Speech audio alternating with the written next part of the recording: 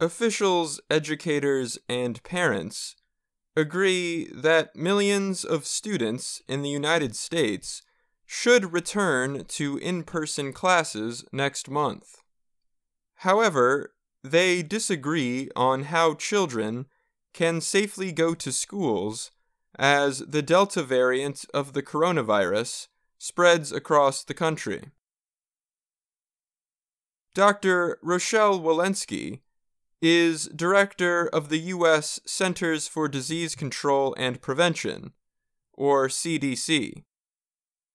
At a briefing on COVID-19 on July 27th, she told reporters children should return to full-time, in-person learning in the fall with proper prevention strategy in place.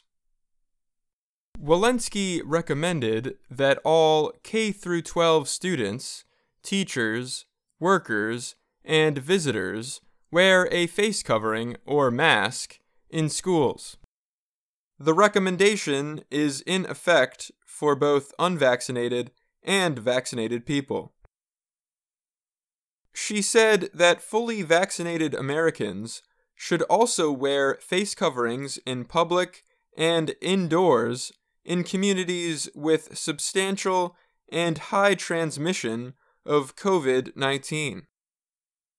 The health agency director added, "We continue to strongly encourage everyone to get vaccinated." She noted that vaccination prevents severe illness and death and also helps reduce the spread of the virus. American Federation of Teachers President Randi Weingarten praised the agency's new guideline to wear masks in schools. She said in a statement, "It is a necessary precaution until children under 12 can receive a COVID-19 vaccination and more Americans 12 and older get vaccinated." The new CDC guidelines, however, are only recommendations. It is up to states and local officials to follow them. The South Carolina Department of Education immediately wrote on Twitter that its public schools will not be adopting the CDC's recommendations for required mask use. The department said state law, passed on July 1st, banned mask requirements in public schools. In Florida, Governor Ron DeSantis signed an executive order on Friday blocking mask requirements in the state's public schools.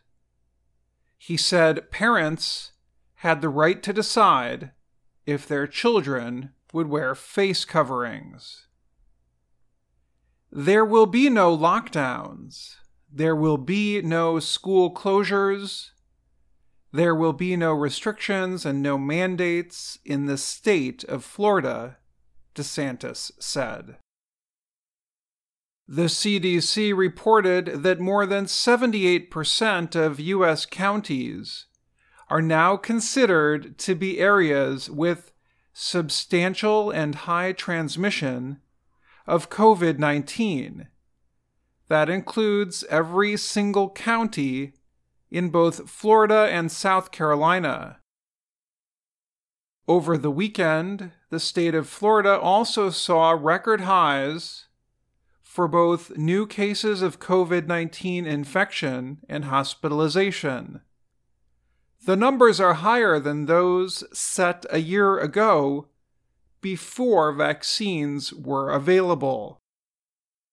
In other states, officials are pushing to get their students and workers vaccinated. Many have set up vaccination centers to give shots to members of the school community, and some are giving students rewards in exchange for shots. Chicago has the third biggest school system in the country, with 341,000 students. Officials said that by early July, 78% of school workers had received at least one dose of vaccine. In May and June, Chicago held vaccination events at 15 schools and gave out more than 1,500 shots to people in the community. The city also opened 3 vaccination centers in July to reach students and their families. The states of New York and California have the country's 2 largest school systems in New York City and Los Angeles.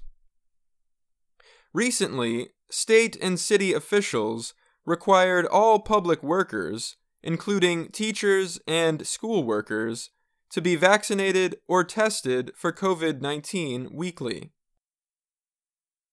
What we're seeing is a pandemic among those unvaccinated people, but it affects everyone, New York Governor Andrew Cuomo said. Mallory McGowan is the communications director for the Missouri Department of Elementary and Secondary Education. She said vaccines are the best preventative measure that we have in place, and we need families and educators to really consider getting that vaccine. Some states let young people decide for themselves whether to get vaccinated for COVID-19 and other diseases.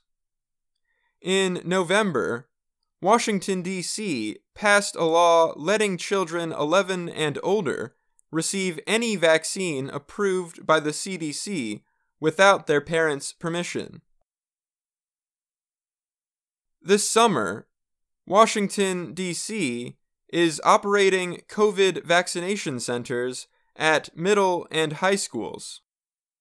Some give out $51 gift cards to children over 12 for getting vaccinated. Misinformation about vaccine safety and effectiveness is a large reason why some Americans are not getting shots. The state of Tennessee has one of the lowest vaccination rates in the country. Lawmakers first stopped all vaccine outreach to children and young people.